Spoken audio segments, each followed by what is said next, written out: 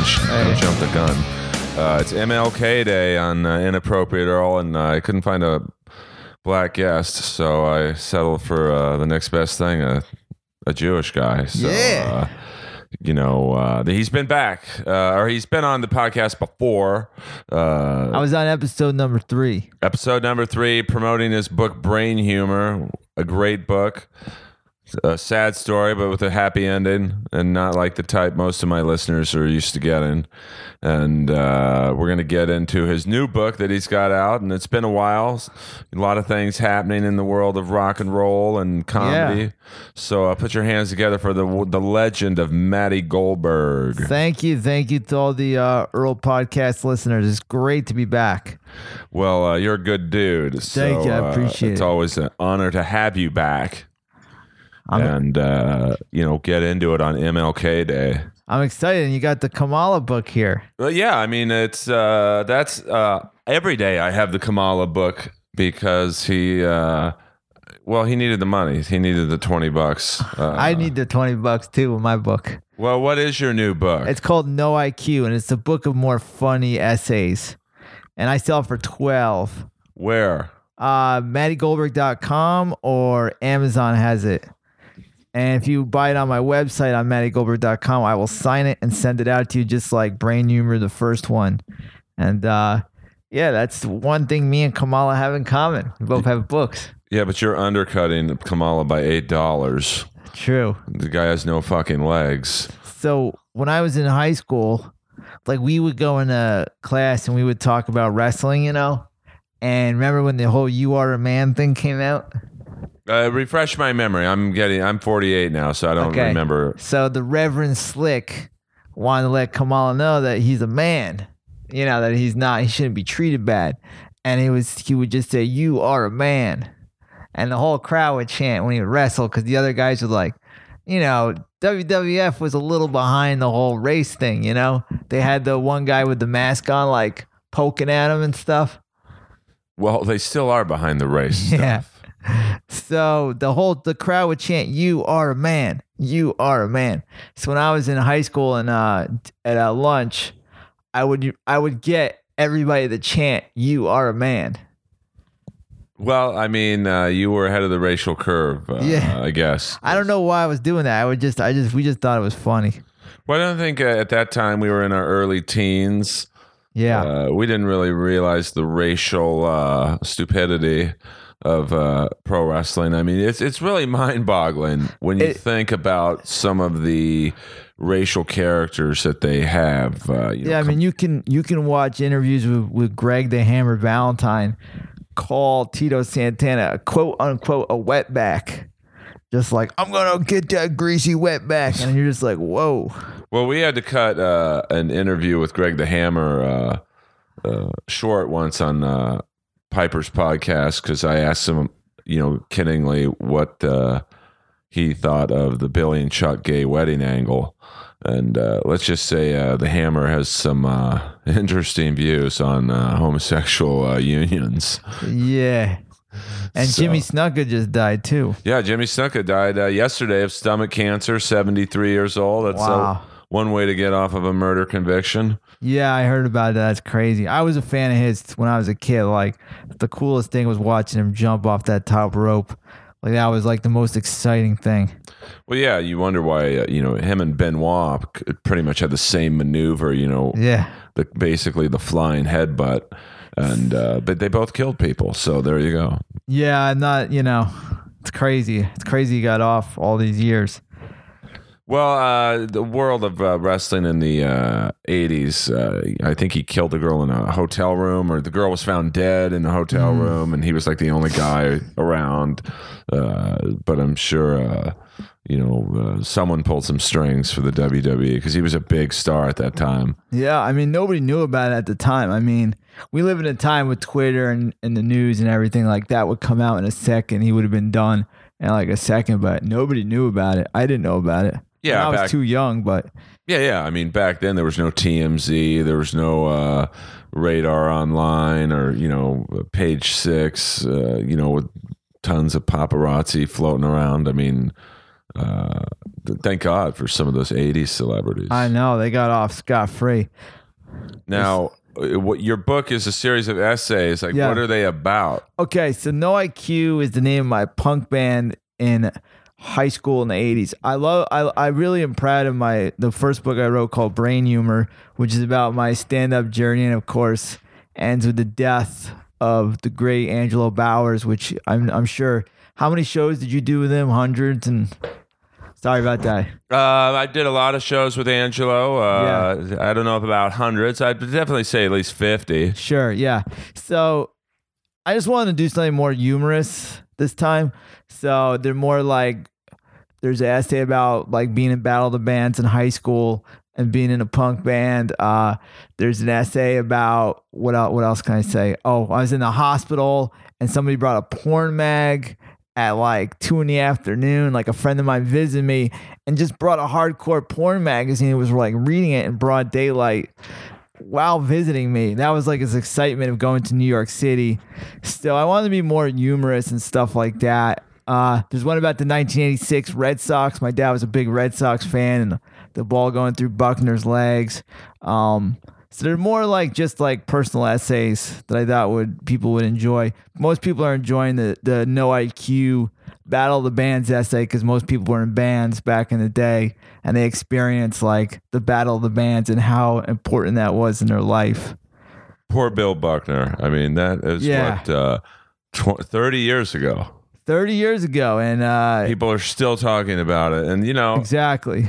I mean, I was a young kid. I was 10, so that was the first time I ever saw my dad cry. Like he literally cried like a baby all night.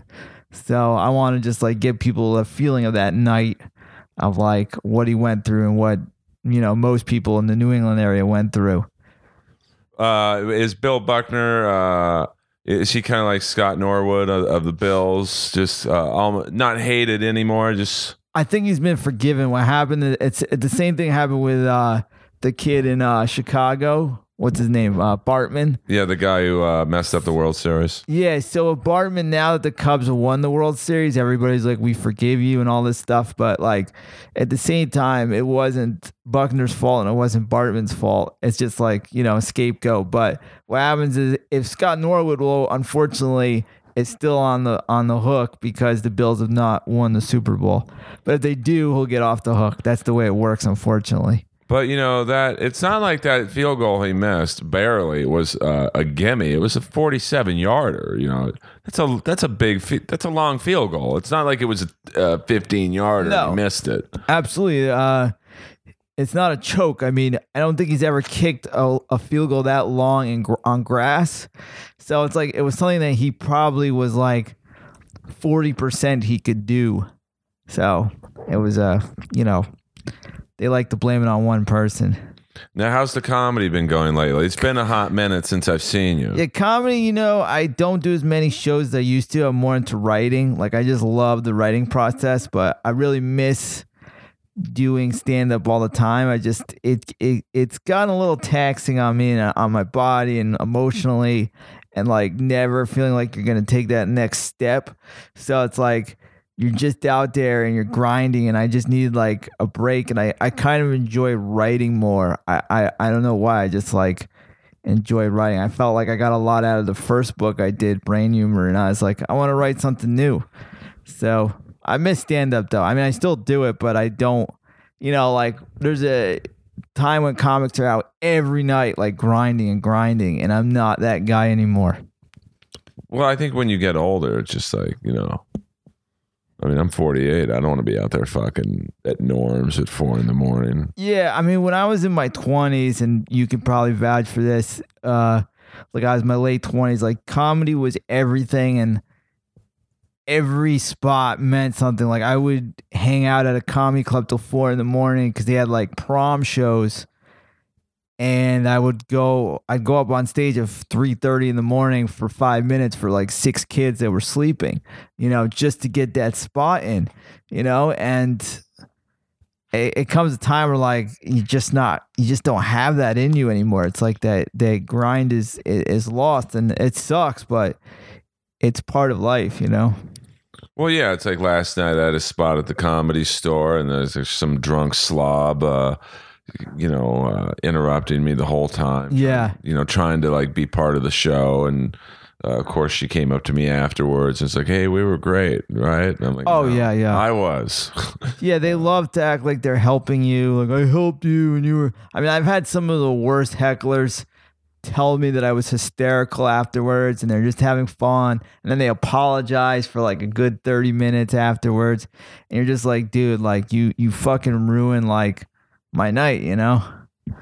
Well, like last night was great because everyone got to the Comedy Store patio to watch the new episode of Roast Battle. So everyone's in a great mood. I'm in a great mood. And then this, lady took me down a notch. I mean, it's comedy is every night something different can happen. Yeah, you never know. Absolutely. How long have you been doing stand-up? I've been doing it since 14, 15 years, I would say. That's crazy. I mean, Yeah. I'm about at the same. Yeah. But it's no joke. Yeah, I mean, I started in New York, and that was like a probably a good place to start because it's so darn competitive, and you also see like the best comics. Like you're competing against guys that are just so goddamn good, and then you really see how good you are. Like when you go on a show with like, do you ever hear Ted Alexandro? Never heard of him, but he's probably never heard of me, so we're all good. I mean, I've been on shows with Patrice O'Neal, Bill Burr, and then you realize like your jokes ain't that fucking funny. You know, like you have a long way to go because like you'll do a show and you'll crush, and then you'll get on a show with some like heavyweights, and those jokes aren't as good as you thought they were.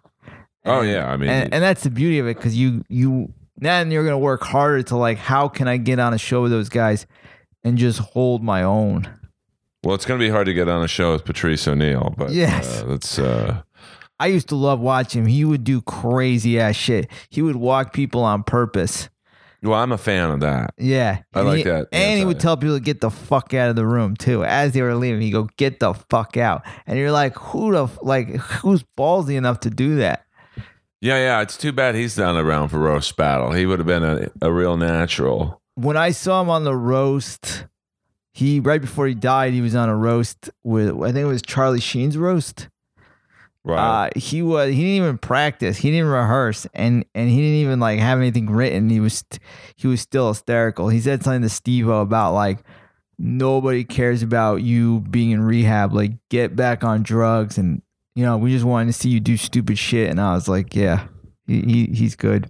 I had the privilege of bringing Steve-O up last Monday at the Comedy Store. Did he crush it? He did well. I'll be honest with you, he did very well, and I was more impressed that he didn't run the light. He literally looked over, he saw the light come on, and he was like, "That's my time," and he was... So he's serious about doing it. Some of these guys that like get into comedy, I don't know how serious they are about like really respecting like the craft, the light, the time, like they have the right to bump people, but like, are they going to be a dick about it? No, he was very, very, very impressed with how he was respectful of the comics. And, I don't know how serious he is about being a full-time comic. But, when you're as famous as he is, you don't really have to be that serious. You can probably play theaters and sure. I mean, other than too is he has the name already, and it's probably easier than jumping off buildings where he used to do.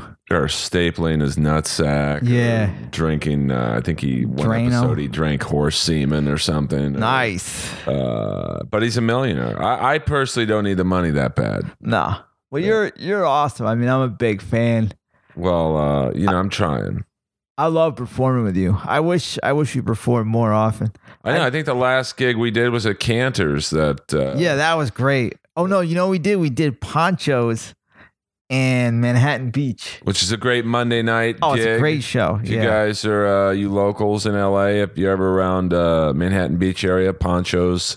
It's not Italian, Hispanic restaurant. I heard the Kings just run amok in that town. Oh yeah, I hear the coach Daryl Sutter goes to Ponchos on Monday nights. I've yet to see him there. He's gonna see a little comedy, but the Cantor show was great too.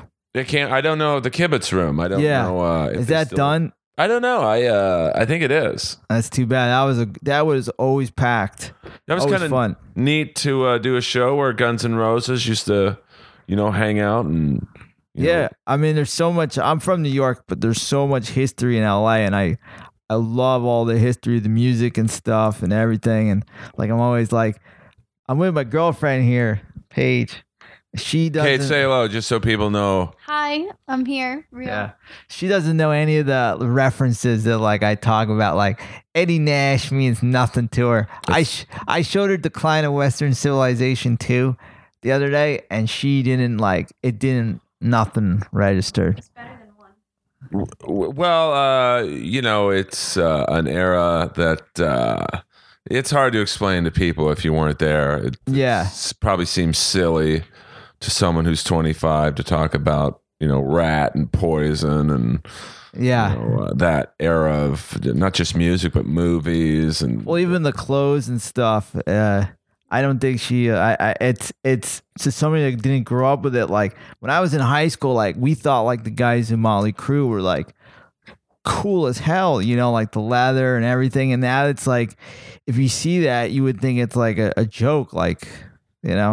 Well, yeah, I mean now, 80s is making a bit of a comeback fashion-wise. Yeah, I think that show Stranger Things helped a lot too because have you seen Stranger Things? I have not. I am the shows that I am currently watching are let me see, a Blacklist.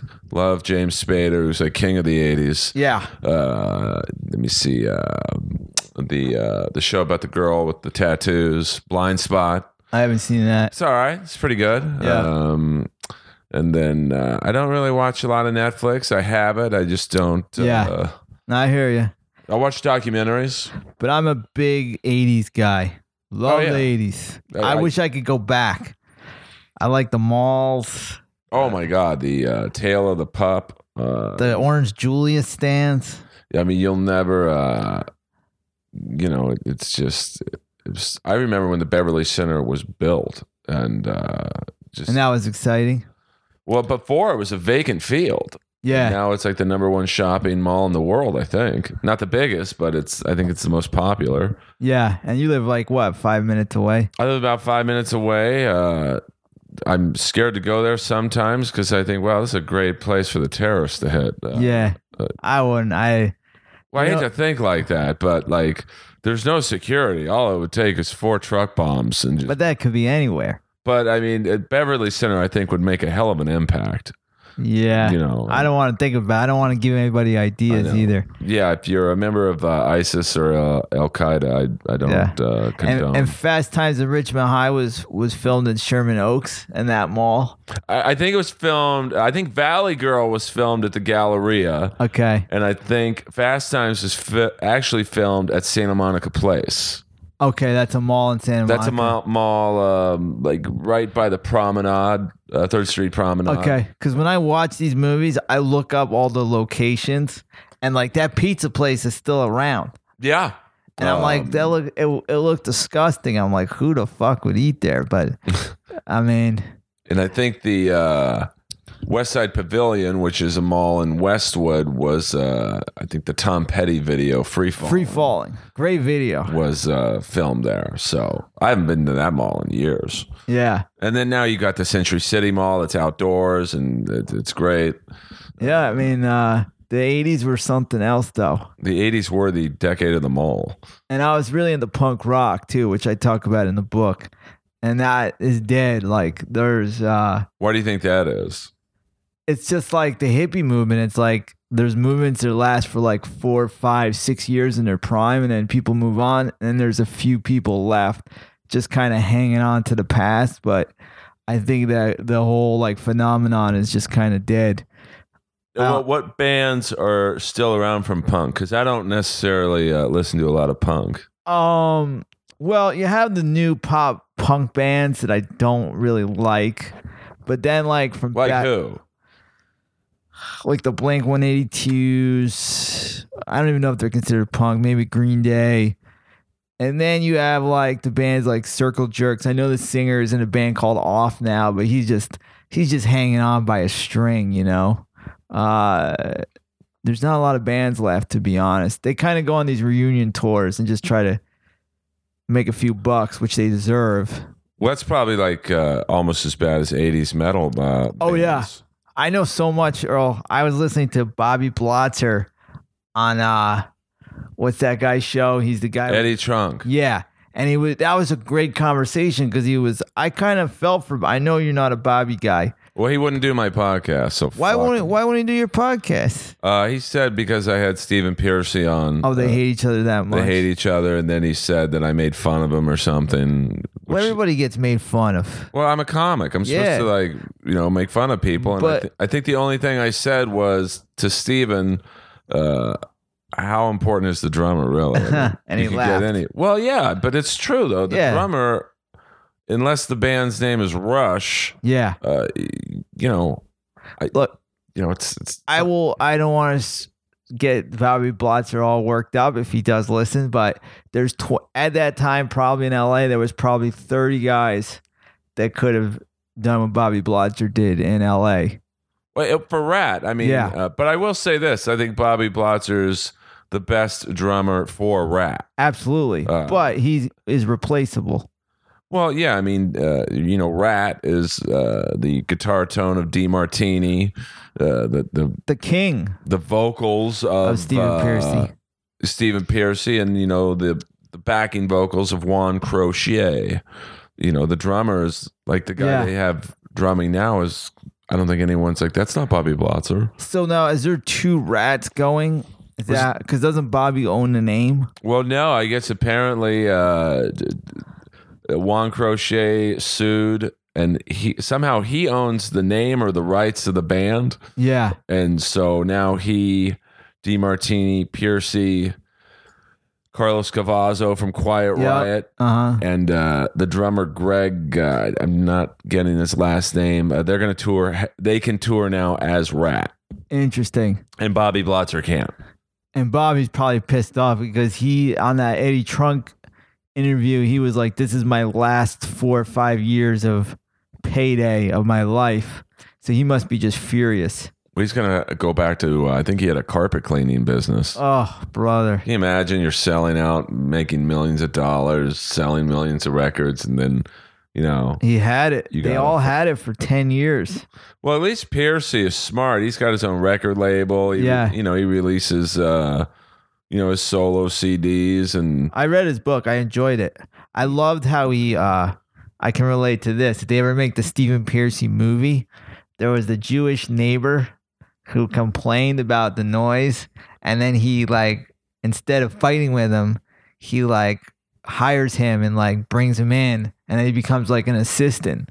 And he then- actually became his guitar player really? in the solo band. No shit. Eric Fiorentino, of course. Because he was there's a nerdy guy that he's my mom is complaining about the noise. So instead of fighting with him, I brought him in, I got him laid. And I was like, whoa, Stephen Piercy's the man. He's coming back this week. To discuss the latest in the Rat world. Paige, what do you think of Stephen Piercy? No comment. No condom. Yeah, Well, she doesn't get any of this stuff that I'll play her stuff. She's like, what the fuck? Because there's an age difference between Yeah. you guys, right? What you are, what is it again? 15. 15 years age difference. Yeah. I just got out of a relationship that it was 27 years. See, I don't feel so bad. So I'm. Yeah. I mean, why not? I mean, Well, we great. got along. I mean, it wasn't creepy. I mean, it's we only. connect. Paige and I connect really well. It's just, there's certain times that I'm like, there's this movie that I love, and she's like, my dad loves it. Right. So she's like, oh, my dad loves it. Everything I like, my dad likes. So, Fast Times at Ridgemont High is your dad's favorite movie, Yeah, I mean. and she never saw it. She's like, I was supposed to watch it with my dad. Well, maybe now has the dad met you? Yeah, he's awesome. And He's he's a- not. He's a character. But he's not a little creeped out by the age difference. No, he's just a really interesting guy. He just brings out a guitar and just starts singing. He'll just start singing John Cougar Mellencamp, Ain't That America, at dinner. I went to a few of her family dinners, and she has a large Italian family, and he'll just sit in the corner with a guitar and a microphone and just start blasting out like songs. Well, sounds cool. I Yeah, mean, he's a good guy. You know, I think The mother's cool too, right? Yeah. She's accepted it. yeah, I mean, you know, as long as they know you're not a fucking creep, I No. think they're cool with it. I mean, in my situation, the mom loved me. Yeah, I So, mean, we connect well, and that's, you know, I mean, I was closer in age with the mom than I was. yeah. But, And that's something new for her too, because most of my friends are older. So it's like my little sister just got married, and we were like, you know, talking about like, you know, bands and shit like Gwar. Did you go see Gwar back in the day in this band? And she like has no idea what the fuck we're talking about. yeah, I mean, you know, it's a different era, that's for sure. Yeah. I think someone from Gwar just died, actually. The singer died about a year and a half ago from heroin. And Well- that's another thing I should bring up, bro. I'm sorry to interrupt. No, we're just a free flowing. My other best friend, Kevin, died of heroin in October. We grew up. He was a comedian for a little while, and then he quit comedy. So I wrote an essay about him, and he was probably like with Angelo, like A and B best friends. And that's another thing I had to write about because it was fresh, and it's been pretty hard. But you know, How many essays are in the book? there's 10 essays. And do they each cover just a completely different subject? Yeah, Or- one is about what maybe you can relate to. Two is when we were kids, for Playboys, we used to all like go in the woods and take our dicks out and jerk off together. I can't say I did that. I don't think I can relate to that, to be honest So, with but you live more in an urban area though, right? you. I mean, I would say Bel Air was an urban area. You didn't have like a stash when you were a kid? Not the woods? really. I discovered that stuff later on in life.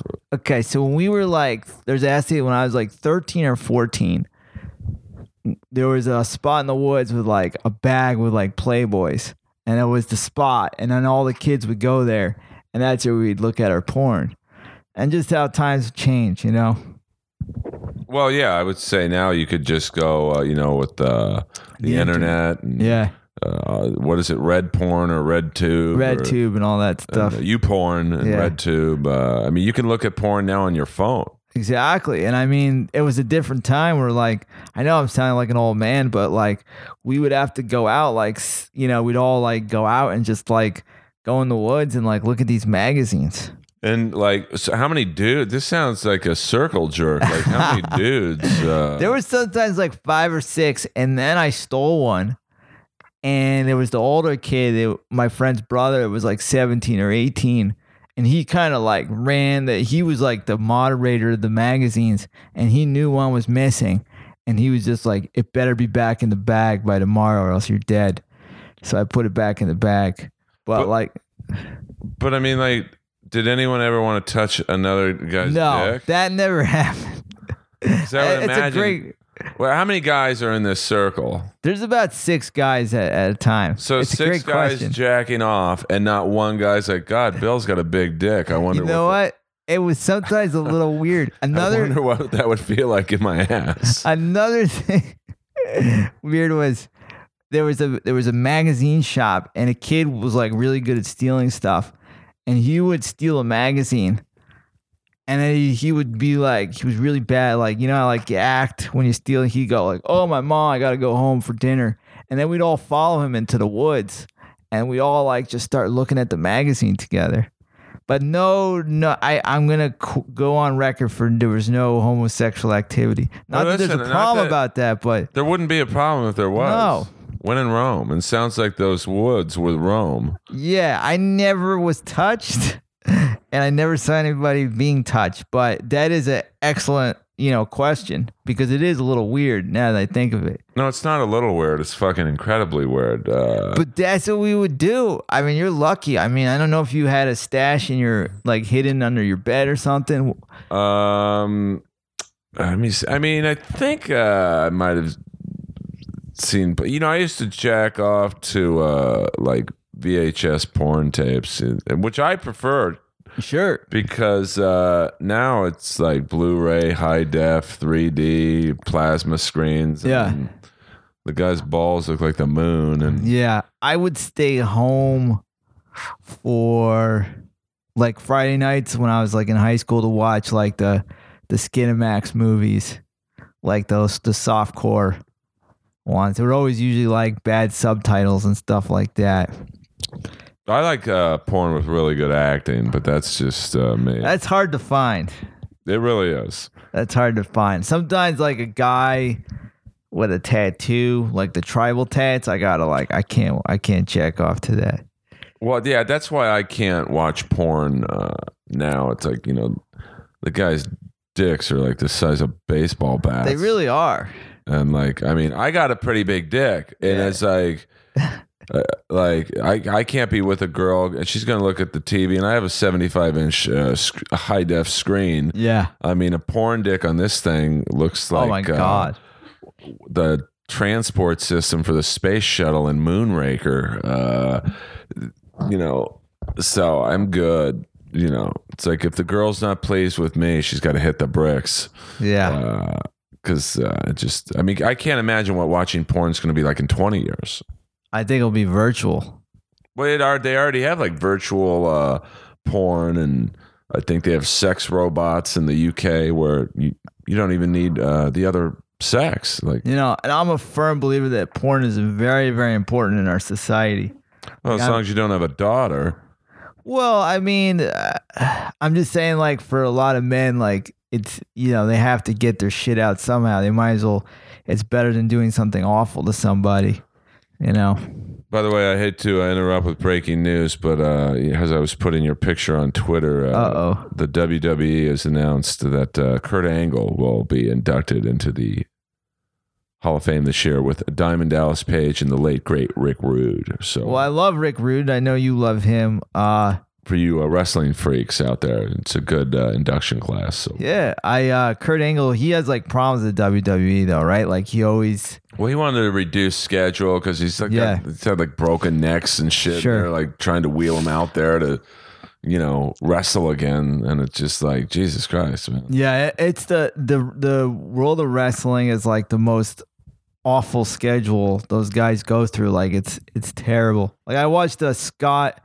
What's the guy, Razor Ramon? Scott Hall. Yeah, I watched a little like piece on him and how like every night they're just like sitting in a hotel room like wanting to die in pain, knowing that they have to work the next 80 days, straight. And it's just like to get through it, it's like do what you got to do. Yeah, I mean those guys, and he's an Olympic wrestler. Like he's legit. So Yeah, his body was already beat up before wrestling. sure. Because he was doing real wrestling. Yep. So, And DDP is a Jew. I don't know what his. No, he's Jewish. Well, he's making money now. He better. And he lives in North Carolina. I know all this because my little sister just moved there, and her husband's sister is a spray tanner, and Diamond Dallas Page has endorsed her spray tan business. Oh well, Small world. I spray tans. I don't know. I don't think the tan look is good. No, it's out now that Trump is in office. Oh, Trump, he's out of control. I mean, Yeah, he's a nut job. He, I think he met with MLK, Martin Luther King's kid today, and probably thought it was Porterhouse from Caddyshack. Yeah. He also met with Steve Harvey, which is good enough for Martin Luther King Day for him. Well, he probably wrote it down on the books as he wanted to meet Steve Garvey, the old first baseman for the Dodgers. I do remember Steve Garvey's another interesting fella because from what I hear, he was the most straight guy. And then he ended up having like 4 girlfriends at one time. Well, he was a good-looking guy. He was probably at one point the best first baseman in the league. I mean, the opportunities, I'm sure, were amazing for him. And, Yeah. You got to feel for a guy like that, though, because, he made decent money, but Yeah, he didn't hit the big time with all the contracts now. if he would have played in this era, he'd be a $30 million a year player. Yeah, he would have. So you got to I'm sure he made in his career maybe $6-7 million. Yeah, and I'm sure like all the other athletes, they do those autograph sessions. Oh yeah, Make- that's the make worst. the dough. When you see him at like a Comic-Con. Yeah, well, that was the funniest thing. I don't know. I know you're an OJ guy. Well, not really. I mean, Yeah, but you love goofing on it. But the best part of that OJ documentary was the last part because it was when he kind of went off the rails, and he would just show up to an autograph show and just sign until they threw him out. Like he would just take it over and just show up. yeah, it's who was it? Pete Rose. Like Yeah, he does that too. he would literally set up shop in like a hallway at the Forum Shops in Caesar's Palace in Vegas, and just But now you got Johnny Manziel. I think this weekend he was charging Yeah. $50 for a selfie, Yeah, he's- $100 for a picture. He's like headed for like the end. I don't see Yeah. him living another 10 years. Well, yeah, I'm not sure. I mean, once he burns through his contract money, Yeah. what's he going to do for a living? I don't know. I don't know how long he can sell stuff for $50 too. He's got about 2 or 3 years of that left, and then he's useless. Yeah, I mean, That's how it goes in this world. and he seems like the type of guy who has a lot of hanger-ons. Yeah. Loser friends who are milking him for the cash. So, Like I don't think he could ever get back into football, can he? I mean, this ain't college. He's Yeah. those shuck and jive moves that worked. Yeah. In college, you're not going to fool Ryan Shazier or the Steelers or No. What did you think about? You heard about the whole thing that was leaked. Well, it wasn't leaked, but Antonio Brown put that thing up last night. Well, I think it was the coach. He put it up. No, well, the coach didn't put it up, but I guess for those of you wondering what we're talking about, Mike Tomlin called the Patriots assholes. Yeah. And said something to the effect that every time they play in New England, he gets the sports talk show in his ear. Yeah. Sure. So he was basically saying that the Patriots They're fuck with the cheaters. headsets and Yeah. somewhat throwing it out there that You got some killer Steelers memorabilia here. well, I'm a big Steeler fan, of course, and my dad was friends with Art Rooney, the Art Rooney, The original. the guy with the white hair. Mhm. So, because a lot of people are like, how did you grow up a Steeler fan in Los Angeles? So, and I stayed a Steeler fan. I was a Steeler fan in the 80s when They weren't very good. you're talking their quarterbacks were Bubby Brister and Mark Malone. Yeah, those are some rough years. David Woodley, Neil O'Donnell. Neil O'Donnell got him a little bit back in the game, but those 80s Steeler teams were brutal. Like, Yeah, because the 70s were so good. who was it? Louis Lips. That was their best receiver. I think Walter Abercrombie. Well, they had the white guy too, Merrill Hodge. Yeah, he was like he was decent. He was like their poor man's Rocky Blyer. Yeah. And it was just a rough. Yancey Thigpen was like one of their best receivers. Yeah, I remember they lost to the Super Bowl to the Cowboys. O'Donnell just fucking threw the ball to the other team like 3 times. Like three of the worst passes I've ever seen. He threw 2 interceptions. The first one was probably his fault, but the second one, I think the receiver ran the wrong route. It might have been Yancey Thigpen. Yeah, because it was so like. But he never took the gets blame. blamed. Like Yeah. O'Donnell gets the 100% of the blame. It's like, Yeah, that's what happens. Just like the Buckner thing. There's a lot of reasons, things that led up to that. Are you going to care about the chart? Like, I feel like the Chargers coming here is just so they can move to that nice new stadium. And then people who live all over the country, like Pittsburgh, it's like, hey, come to LA for 3 days. You get a ticket, you get a hotel room. You get to hang out in LA in the freezing cold. Like when it's, I think that's all that the Chargers are about is like getting people to come as tourists to LA. I don't know. Maybe I'm crazy. well, I don't know how they're going to play in a 27,000 seat stadium for 2 years. I mean, that's like, Yeah, it's a joke. pretty I feel fucking so small. bad for them. It's just it's not even like caring about them winning or any of their facilities or anything like that. but they'll probably sell out. I mean, if you only have to move, but I don't know how they're going to lose money, I would think. Like, Yeah. Well, I think it's all going to be road like when the Raiders play them, it's going to be like 20,000 Raider fans. and that's a kind of a Hispanic neighborhood where they're playing. Yeah. So really the last thing you want, those Raider games, I'm going to watch those on TV. Fuck that. Well, I heard they had to move the Raiders out of LA just because it got so crazy.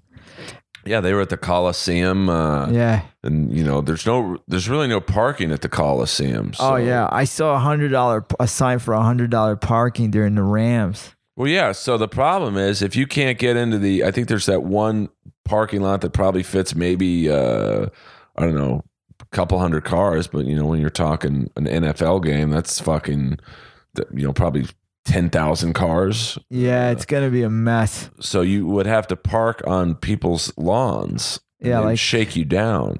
Green Bay, they do that, but I'm sure the people of Green Bay are nice. Green Bay is a different ball game than Normandy and Hoover.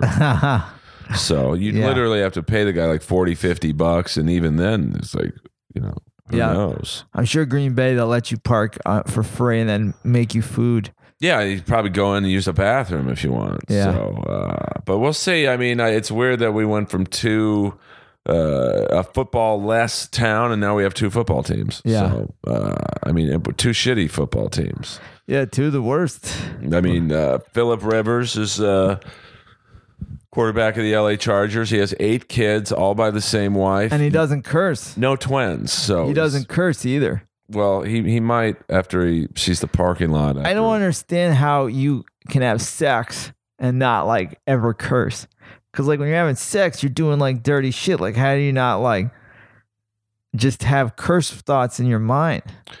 Oh, well, I mean, was he Mormon? I don't know a lot about him. I think he's like a born again Christian, but he does not curse. Like there are people who've been like, no, never curses. I can only imagine what he hears in an NFL game. All the shit talking that goes on. I know. What was it? Even yesterday in the Steeler game, that you can hear it mic'd. Well, no, there's that one tight end on the Chiefs, Kelsey. Yeah, he just decked some guy. Yeah, Cockrell. But you could tell Cockrell like said something to him and then just stood there waiting for him to get hit. Paige's dad is a huge Chiefs fan, just like randomly. And sorry about that. Yeah. It's all, it was close. Yeah, but he's used to it.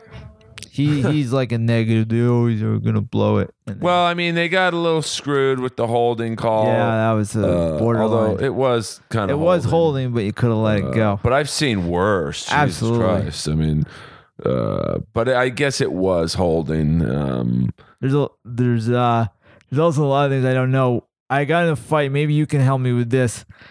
I got in a fight with this girl over the holidays about Ronda Rousey. About what? She claims to think that they're still going to make that Roadhouse movie. And there's no fucking way that they're going to ever make a fucking Roadhouse movie with her in it. No. She is done. Yeah, you can't, the mystique is gone. It was gone as soon as she lost the first fight, really. But she made her money. She made $3 million in that fight. Yeah, against Nunes. I was I don't know much about UFC. I don't really watch it, but I'm kind of I love it. I'm curious about her just because I find her to be like heading to Johnny Football territory. Well, it's tough because she really probably shouldn't fight again. No, she shouldn't. Although Floyd Mayweather today actually offered to help train her box, which I thought was pretty funny because he does know how to beat up a woman. So. Well, she went after him. That's kind of funny because she went after him like with the whole like because he was the domestic abuse stuff. Allegedly. And now he's putting on her because he's like, you're down and I'm gonna try to show you a little mercy, but he's really trying to show her up by doing that. But he needs someone like her. I don't think, or she needs. I don't think she's gonna fight again. It's the game's too evolved now. Yeah.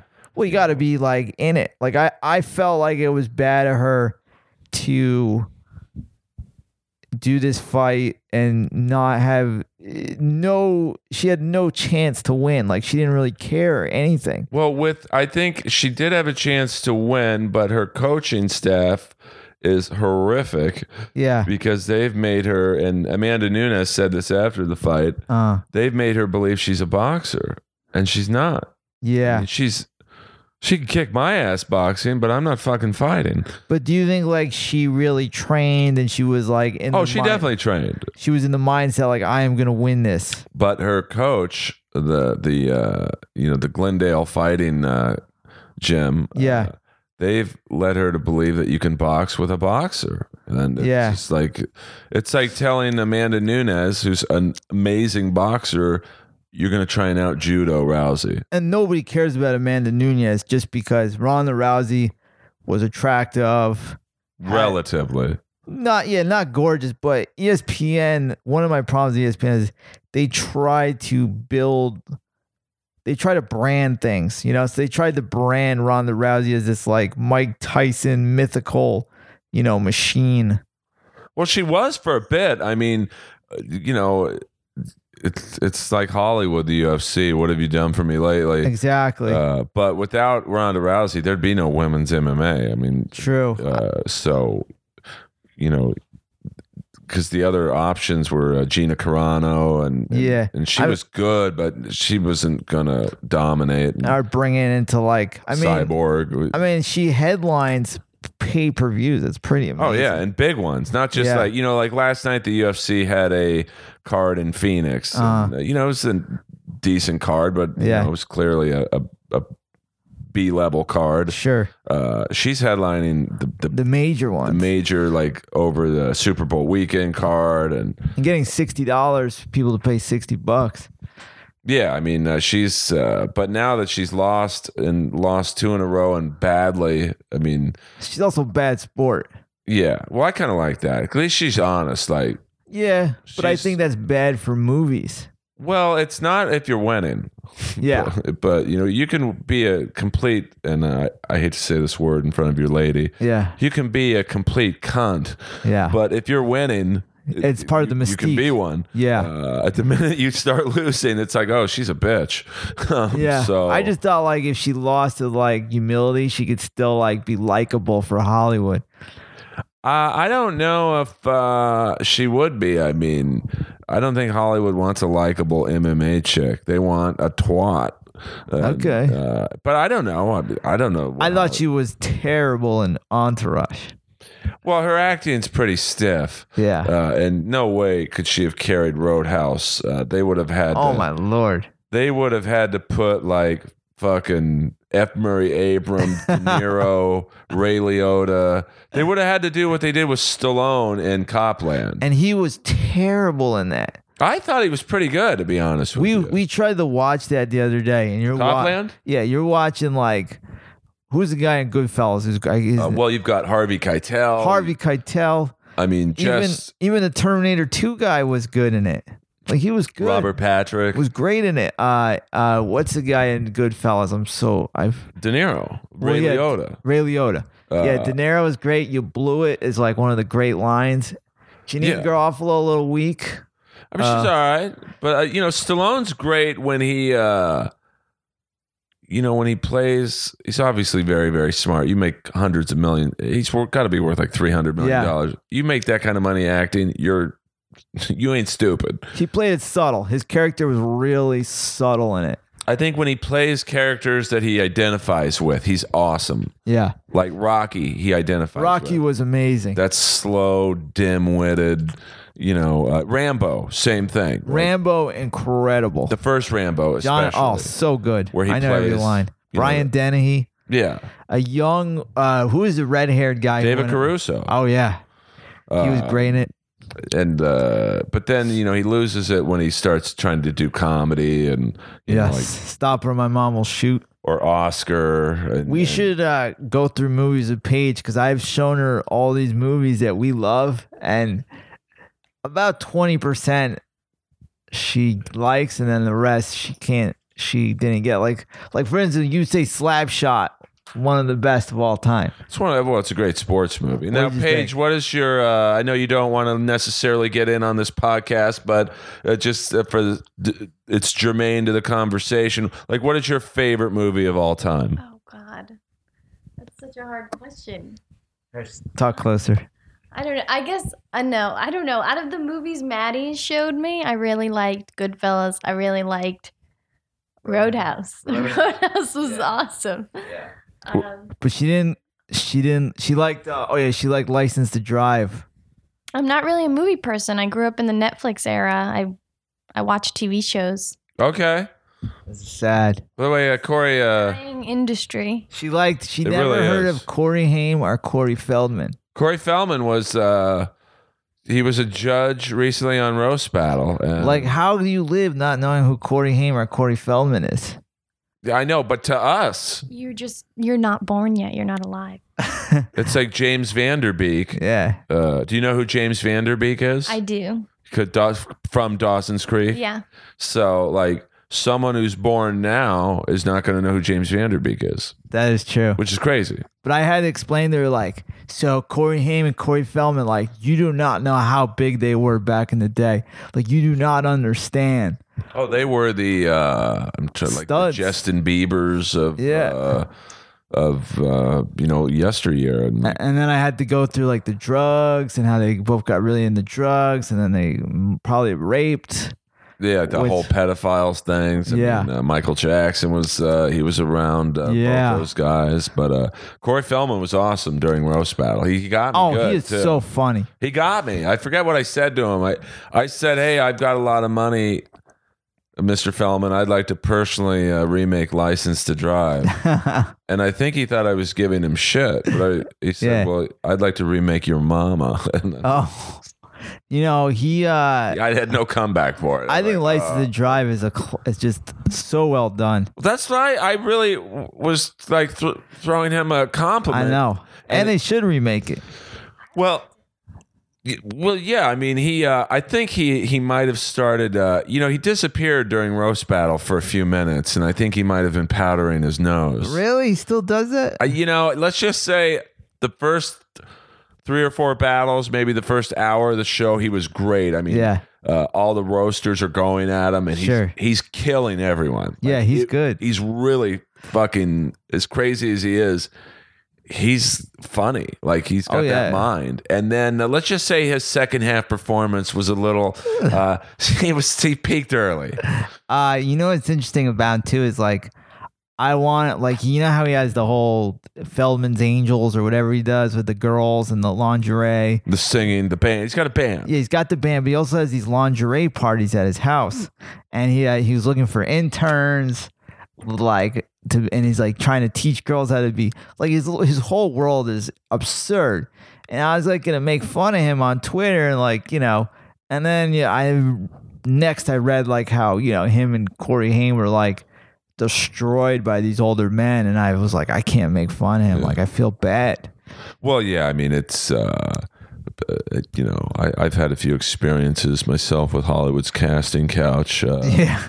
I had one huge casting director. I mean, I don't even want to hint at where he worked because, he's no longer with us anymore. But he literally calls me into his office, and this guy was you can't get any bigger than this. Sure. Guy. I mean, he if I were to name the shows, he was the guy on. Yeah. People would know who he was. And his office was like a condo. It's like he had a shower and a bed, boy. and like it was insane. And he tried to show me his balls. And I'm like, what are you doing, Well, dude? maybe that helped you get a roller. I didn't get the part. But I'm like, what are you doing, man? He's like, oh, I ran a marathon yesterday. My balls are bruised.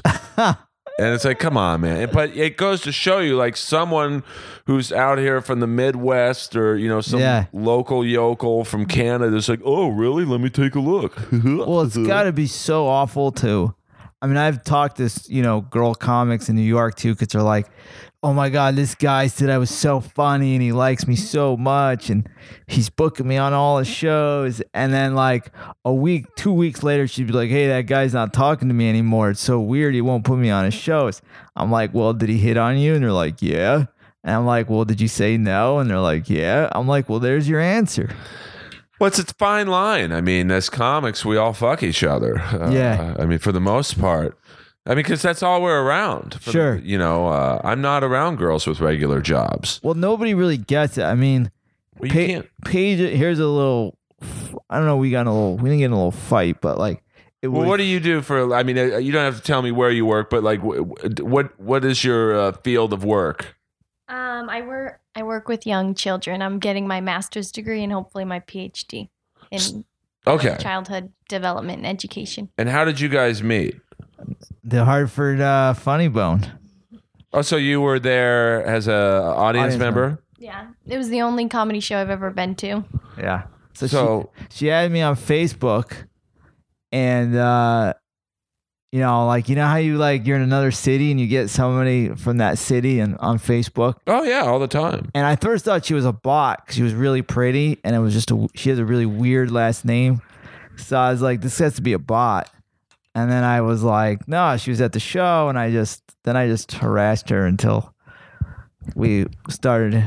It was long distance at first. Like I would go visit her, and then she'd come here because she lived in Connecticut. But that's how we met. What part of Connecticut? At the time, I lived in Hartford. I worked in Hartford. I have a lot of family in Greenwich. Yeah, I was telling her about it before the show. Who are familiar with my family? Yeah, well, I was telling her about it, but And one of my favorite guitar players of all time, I think Vinnie Vincent, was from New Haven, Connecticut. That's where my mom is from, New Haven too. Home of the New Haven Nighthawks. And I used to go to Nighthawk games as a kid.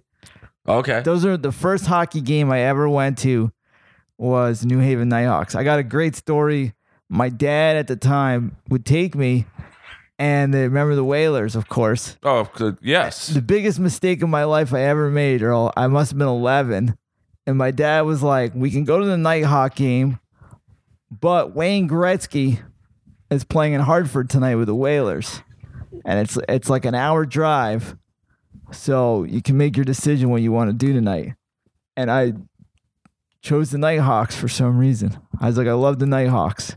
And I could have seen Wayne Gretzky play on the Oilers.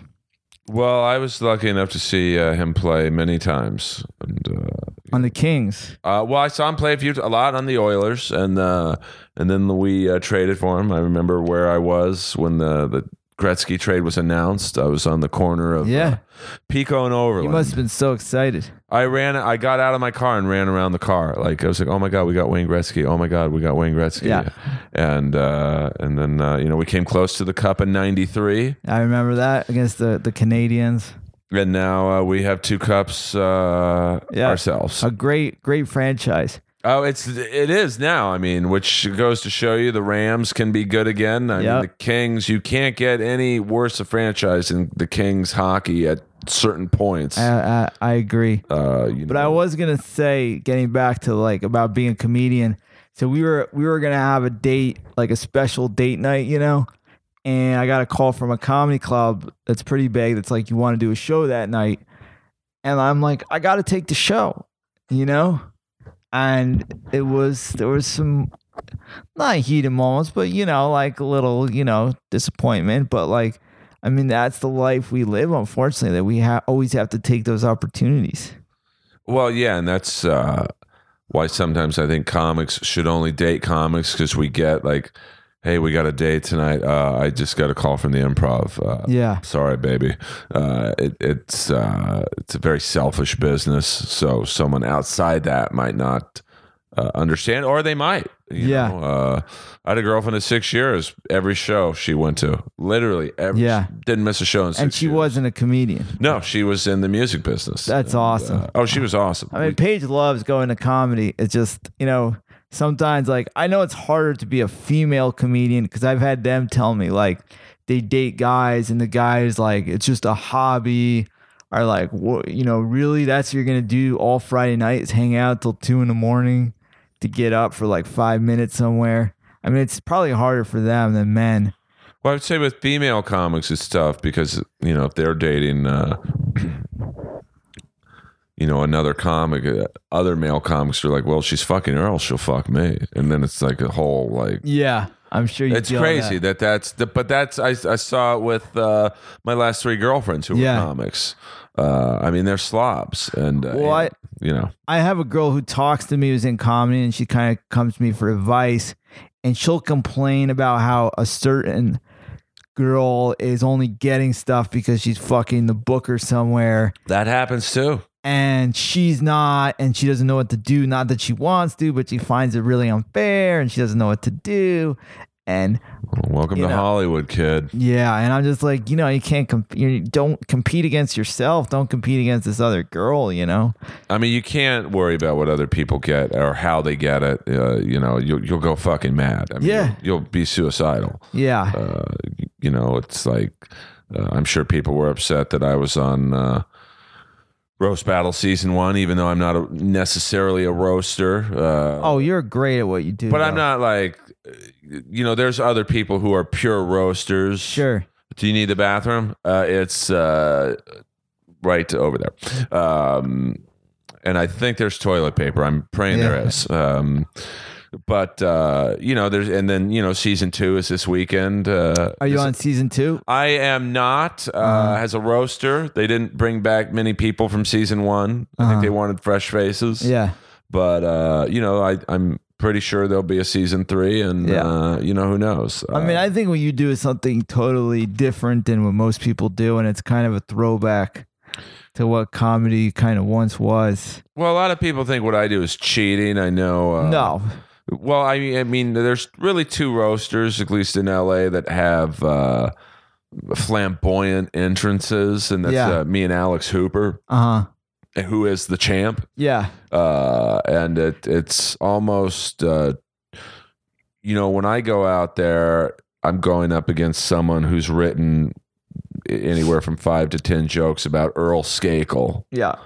But when I'm on that stage, I'm not Earl Skakel. I'm character, a Rick Rude-esque type of thing, and same thing with Alex Hooper. Hooper's even more a character than I am. Yeah. So the jokes that say Pat Barker wrote against Hooper, they don't necessarily work because it's not Alex Hooper up there. Sure. So some people don't like that, and I get it. But it's how I do it. It's how Hooper does it. Yeah, I mean, I think there's always, with success, there's always critics. It's like you posted, somebody wrote something kind of mean about you. Oh yeah. And I'm like, wow, Earl's made it. That's what I look at. You fucking made it. Can I read the review? Yeah, when you have people obsessing over you like that, you have fucking made it. Now, I have never. I can't say the N-word. I think it's the worst word. And on MLK Day. Yeah, I definitely can't say it. Yeah. I mean, I want to because it just goes to show you how you shouldn't listen to online reviews. I really wish I had a black friend in here right now who could say the N-word. Did the person write the N-word in the review? Yeah, so I'm going to read this review, and instead of saying the N-word, I'm going to say the word bigger. Big-er. So for some reason, I decided to Google Earl Skakel roast battle. Yeah. Big mistake. Never. As great as Brain Humor was, I'm sure there's a review out there that says Brain Humor is the worst written book I've ever read. I will, before you read it, I will say this guy on my YouTube used to just go after every video I did a stand-up like I sucked, and people only laugh because I look retarded and they're just feeling sorry for him.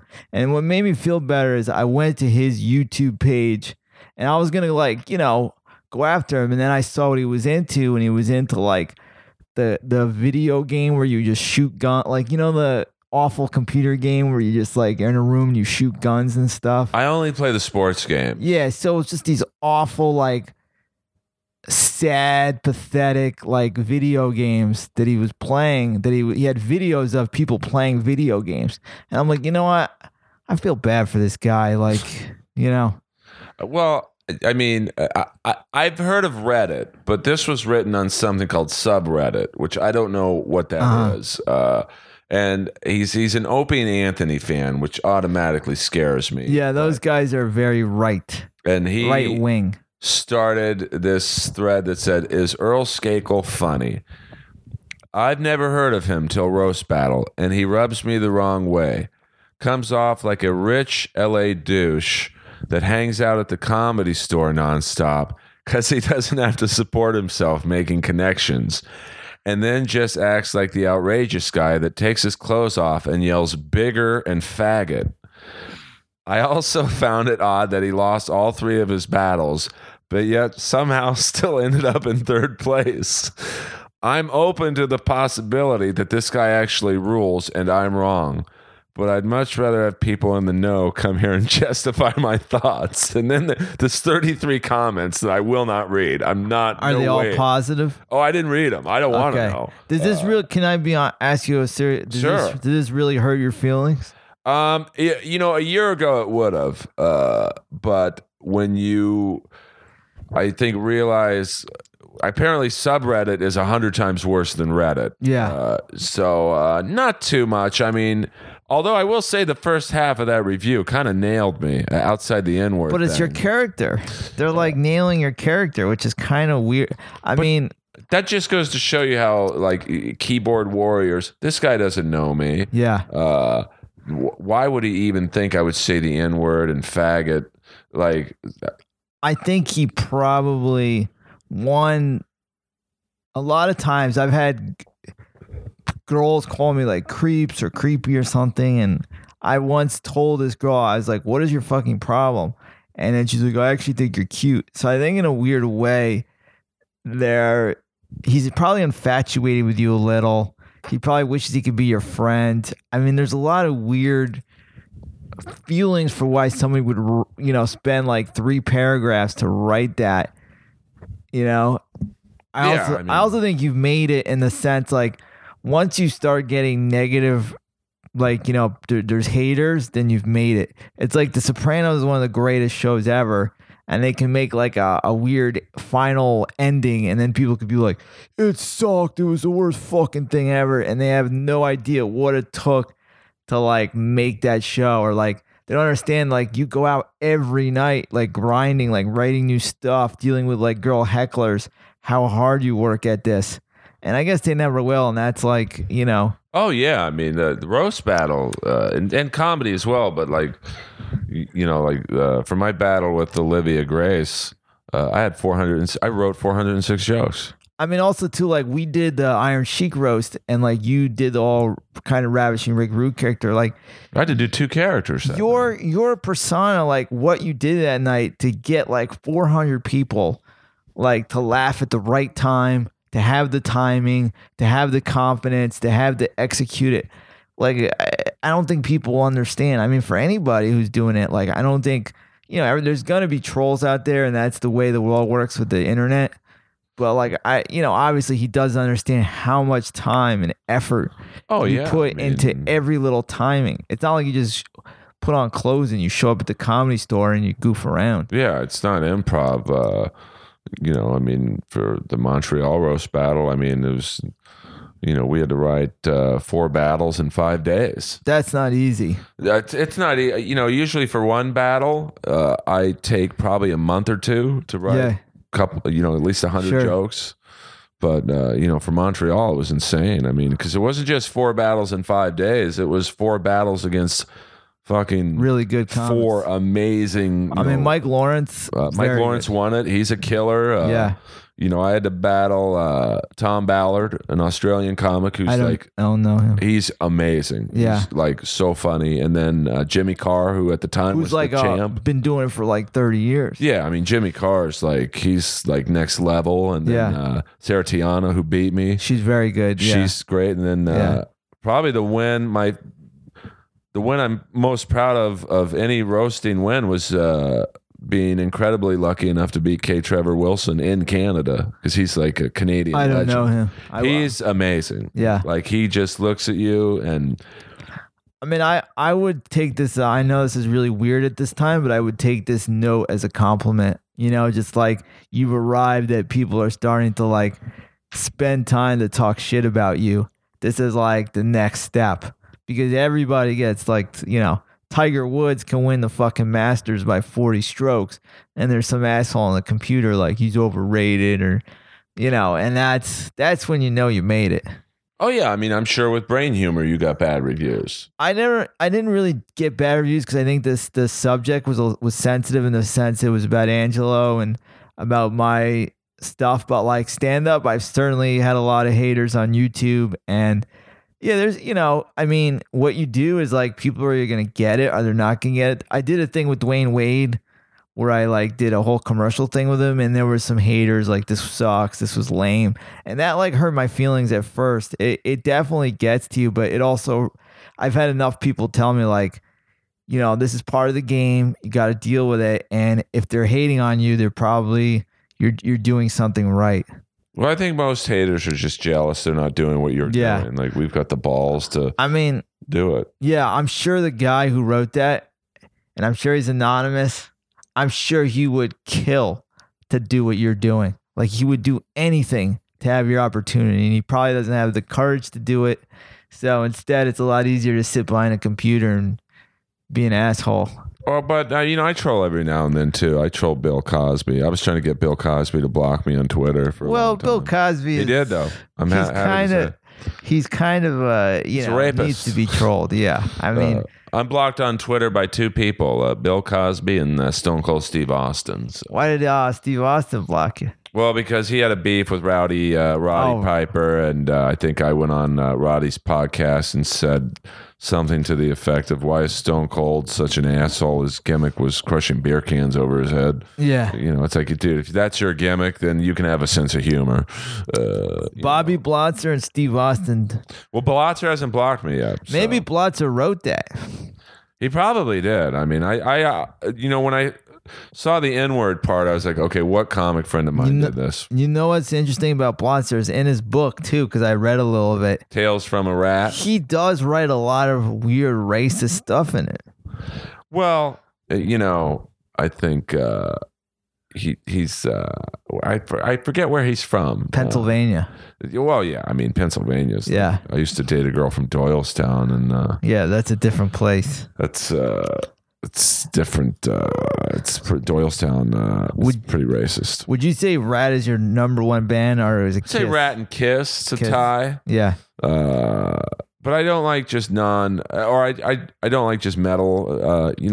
I love. There's a boy band out of Boston that I don't know how this band didn't get bigger. Called the Click Five. The Click Five or the Click Five? The Click. Oh, did they have that song that's kind of really poppy? They had a few. They had, I think, Just a Girl was like a big poppy hit. And there was another video that they were like kind of running around, and there was one girl in it or something. Maybe they had Jenny. I mean, they had a few minor hits, and then, but they all played their own instruments. I remember them. They were dressed like the Beatles. Yep, I know who you're talking about. Paul Stanley from Kiss wrote a song for them. Really? Called Angel and You, a Devil and Me. And, interesting. Elliot Easton from the Cars did the guitar solo. So they were like, they were in mid 2000s. They were like a pop. I remember them. I remember there once they had that single. I can't. I'm gonna look it up when we're done. Well, I just like that they played their own instruments. Like they weren't like the stereotypical boy band who just did dance moves and poppy songs. They did all that and played instruments, and they were good. I always found that one guy to be really creepy. The old guy that would put together the bands. Oh, Perlman. I think he died. Perlman. Yeah, died of guilt, probably. Yeah. I mean, his whole life was getting like little young boys together and then like getting them out on stage and like a little weird. Yeah, well, I mean, pedophiles. I mean, you think about it, the music industry is the hot stars are always the younger kids. And, I can imagine what, people like, whether you're a girl or guy, Christina Aguilera was promised, and Britney, and sure. I mean, I can imagine when he saw like Justin Timberlake at like, oh my God, 10 years old. Oh my God. He must have been salivating. I mean, I saw a comic at the store who's, I won't say his name, but he's known for his love of young boys. And, I know what you're talking about. I don't want to say his name. I don't want to. He's been around for 100 years, right? No, it's not. It's not who you think. He was never really that big, but he was like in the 80s. He was fairly big. I know two guys. I know one who's very large. No, it's not him. I know one who's. But we won't. Let's not go into. I don't want to get sued. But he saw. Brendan Biddlecombe, who was like A young whippersnapper. young, great-looking dude. He looks like he's 12. Great Yeah. comic, Sure. awesome comic, and an even better person. Yeah. He saw Biddlecombe, and he literally stopped and started drooling. Yeah. I've seen that before. There's a few guys, I won't say anything, but I'm like, oh, those two guys are hanging out, and I get it. One's 50 and the other one's 24. Well, I Okay. don't. What's that big of a deal? I mean, the age difference is True. You're right. I mean, The age difference is not the thing. It's the to me, it's connections. not. I mean, it was never like when I would take this girl to like Alice Cooper. She knew all the words to his songs, and I was like, "What song is this?" So- Yeah, that's the one problem where music. She hates all the bands I like. But see, that was the cool thing about me and this girl. She loved all Metal the and bands stuff. that I shouldn't. She didn't like Rat or Kiss, and That's where she draw the line. well, we got into an argument about Lou Reed. Like she likes Lou Reed, his, The Velvet Underground stuff. and then I liked that one song he did, "I Love You, Suzanne," which was Lou Reed totally selling out, just Yeah, trying sure. to get that pop hit. Yeah, I'm gonna say the Velvet Underground were a little overrated. Well, don't tell that to this girl who you know. Yeah. Sorry. Some problems. I'm behind the 8 ball enough with her as it is. Yeah. Uh, Now she doesn't get any of that. My favorite band is this band called The Replacements, right. which I have a story in the book. I met the lead singer when they opened up for Tom Petty. In the new book. Yeah. So I met him. His name is Paul Westerberg, and I met him at in Middletown, New York. Like his bus was stuck, and he came out to talk to me and a friend.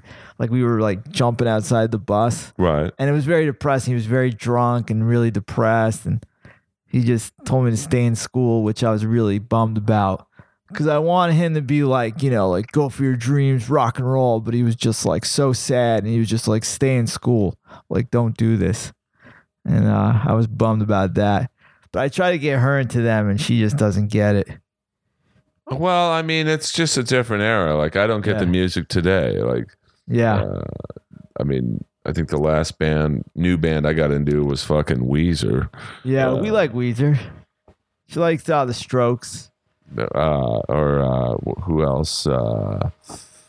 Green Day, maybe. Yeah. So, but that's hardly a new band. No, I mean, they've been around for what, 20, 25 Yeah, years? they're not even. I mean, Weezer's like. Although when I went to see Weezer recently, some band, Panic at a Disco, was the opening act, and they were cool. Yeah, they have that song.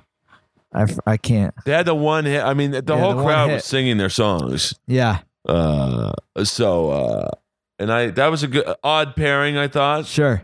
But Weezer was great after. I thought they would have trouble following them because Panic at a Disco, that They crushed it. the singer's like doing backflips off the drum riser, and he's a great front man. Vegas. I think they're from Vegas, and Vegas actually has a good little music scene with them. And the Killers are from Vegas. What's funny, Vegas is where a lot of the metal guys go. There's a metal scene there, if you will, like where they can play and just zone out. Yeah, like the whole 80s retro thing. Yeah, and I think there's one casino that they do. The whole It's not Steel Panther, but like Yeah. it's actual guys who are in the bands. They, that's all like karaoke jam. So Vegas is a ham. I don't like Vegas. What's the Oklahoma festival? Rocklahoma. Yeah, Rocklahoma. Have you gone to that? I went to the first year because I knew that the first year would be the best Yeah. because they'd be bands like Rat and Twisted Sister and Yeah. Y&T and Black and Blue. They'd be psyched to be in front of a fucking crowd again. Of course, yeah. And then I thought each year after they're going to want more money because they're going to think, oh my God, we can draw crowds again. Yeah. And it's like, oh, Jesus Christ. Yeah, some It's, guy just got hit in the face. we're watching the King game on mute, and Nick Dowd just took a puck to the face, and it ain't pretty. One of my favorite interviews, by the way, he did was Dustin Penner, Dustin Penner was which I found to great. be Oh, heartbreaking. Absolutely heartbreaking. literally on my screen right now, we're watching a player. He's probably just lost 3 or 4 teeth right now. I've always also, sorry to jump to things, I've always wanted to talk to you about the Quiet Riot documentary, which I have mixed feelings. The Frankie Benelli one. Did you see that one? Well, yeah, it was. What are your thoughts on it? I thought it was okay. A little long, I thought. Well, I just find there's this debate, like, is it right for him to carry on the name? I mean, I think it is because it's like, what's he supposed to do? Not drum anymore? Like, Yeah, it's kind of like the his whole dude's life. got to make a living, you know? Like, he's got to make a I living. mean, the singer died. Yeah. So, it's Amazing how they were finding singers, though. That I found fascinating. I thought Yeah. that was pretty cool. I thought they were kind of unfair to the first guy. You know, They were terrible to him. Mark Huff. You know, they Oh, only poor did guy. like fucking 39 shows in 2.5 years, so he Yeah. was not Well, that's what you. fresh. Well, so what do you expect when you hire a guy who paints houses? No offense. I mean, like, you're not going to get like an amazing frontman. The guy just like finished up a job shingling a roof, and now you want him to like be the fucking singer of like a charismatic band. And whether you like Kevin Dubrow or not, the dude was charismatic. Well, he did sing good, this guy, Mark Huff. Yeah. He did. He just couldn't remember the lyrics, and he just had no moves on stage. That's a big problem if you can't remember the words to Come On Feel the Noise, which is like their big hit. One of the great scenes in the movie is when Benelli was like, "My grandma knows the fucking lyrics. This guy forgets Come On Feel the Noise." Yeah, I thought after a while it kind of became the Frankie Benali documentary. Yeah, well, his wife did it. Yeah. Oh no, and I'm not saying it shouldn't be. I mean, Yeah. they had a Kickstarter. How it got started was, or how it got made was on Kickstarter, and That's awesome because it made it to Showtime and it was well done. yeah, I mean, it was very well done, and I've told the story before, but on Kickstarter, the more you give, you get prizes. Like if you gave $100, you would get like a drumstick. If you gave like $500, you got like an autograph, I don't know, copy of the script or whatever. And for $10,000, you could actually be in the fucking documentary. And I that's the main reason I watched it originally, because I wanted to see and you saw that one person donated the 10 grand. And he was the singer. No, it was No, the joking. lawyer.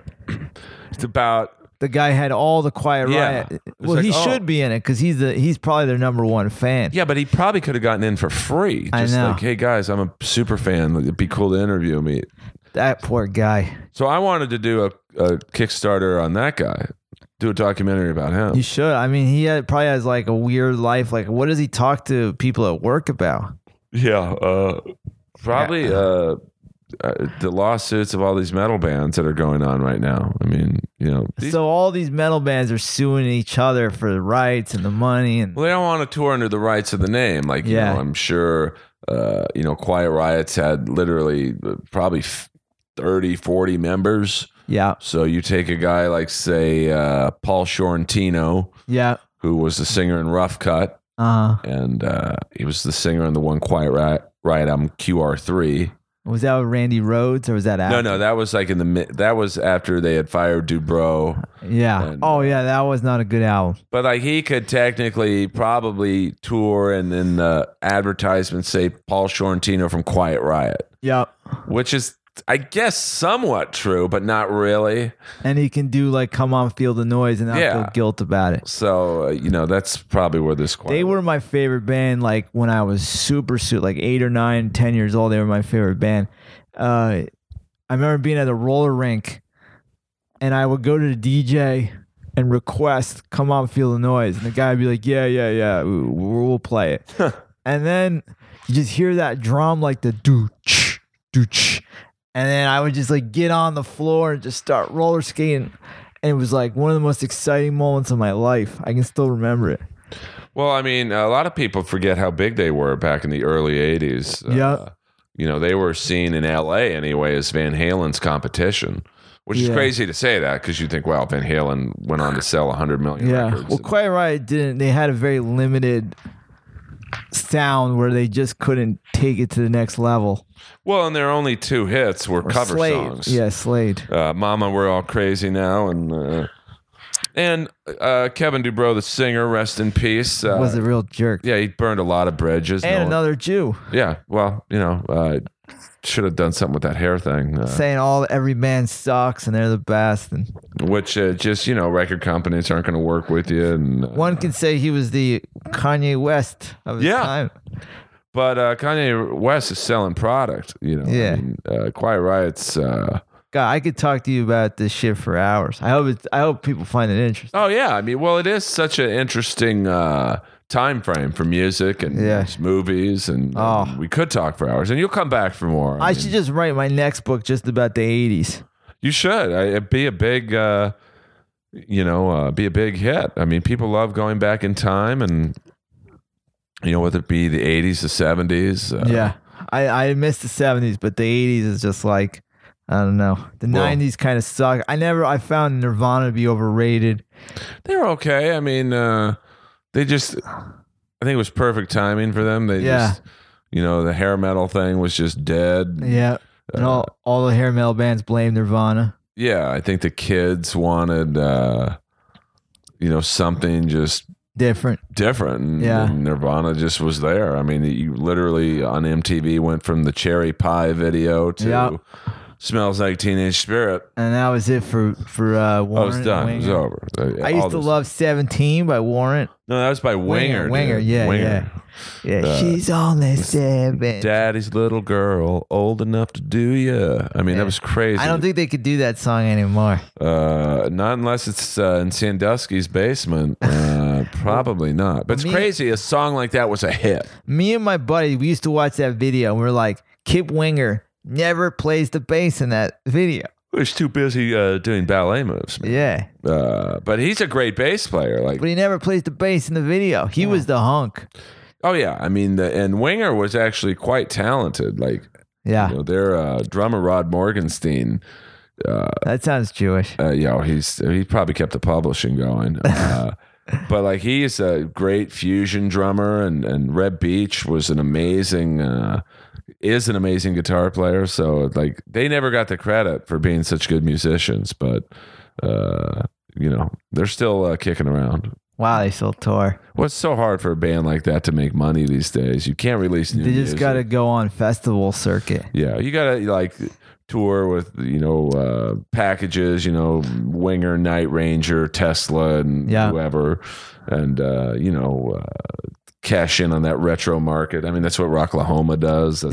Get the few paydays a year, and that's what sucks. Even if Bobby Blotzer, I don't know if he's a jerk or not, but I think he is. I mean, he was basically saying on that show, is I got a few more years left to make a little money in the name of Rat, and.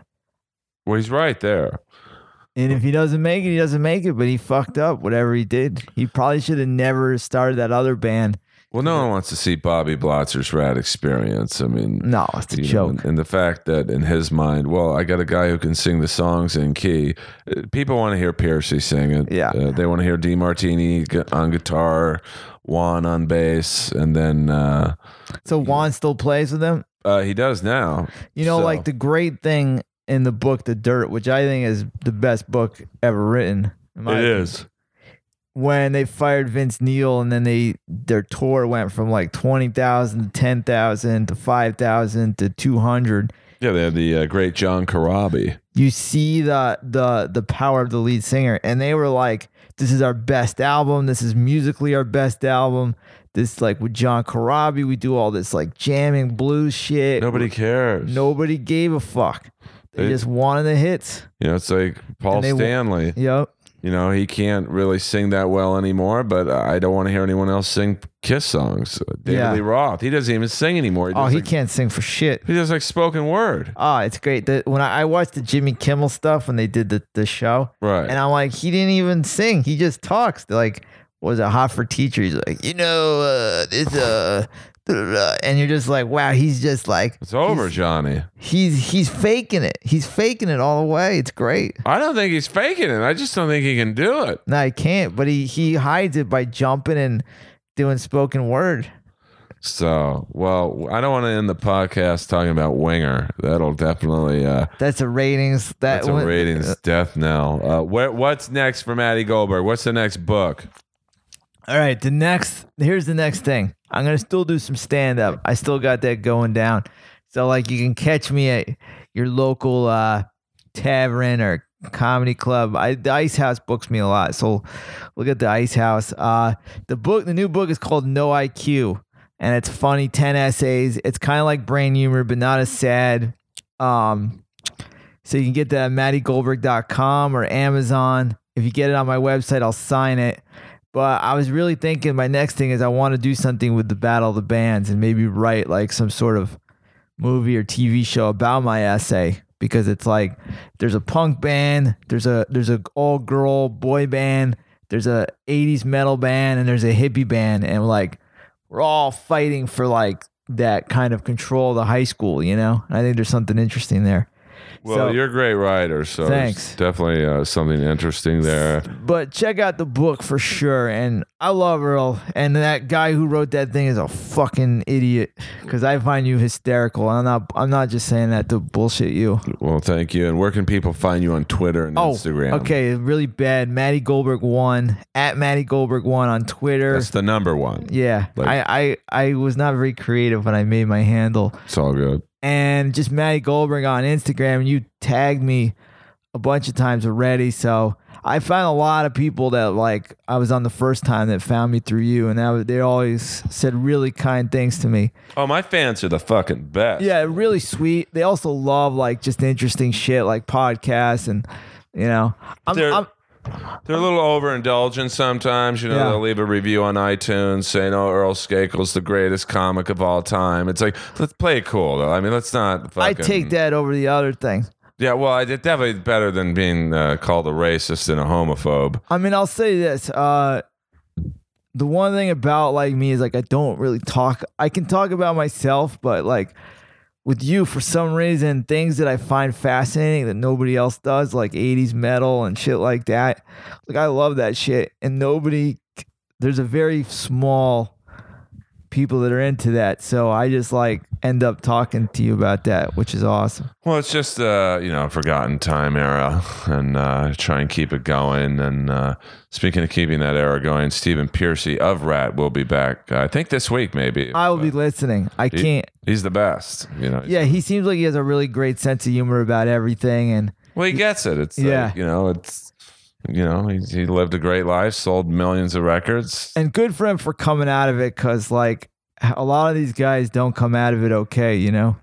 Well, he's smart in the sense that he's got his own record label. He puts out solo CDs of his band, and that he probably makes more money that way than being with an actual record label. Of course, yeah. He makes 100% of the profit. That's what I do with my books. Like I went my self-publishing because the first book, Brain Humor, I didn't do a good deal, and I make a lot more money doing it myself. So the right Yeah. way to go. It's the way to do it. So, guys, check out. Do you want to give your Twitter out there?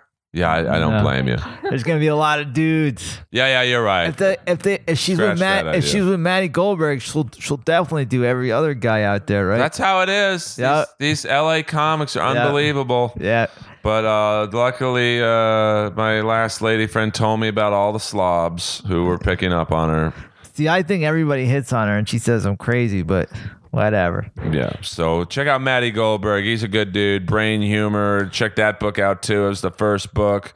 And then his new book's hot off the charts. No IQ. No IQ. And I will definitely get you a signed copy. Absolutely. And this has been Inappropriate Earl, SoundCloud and iTunes. Leave a review on iTunes. And, this week, Stephen Piercy. And then watch Roast Battle this weekend on Comedy Central. It's the season 2. The tournament starts.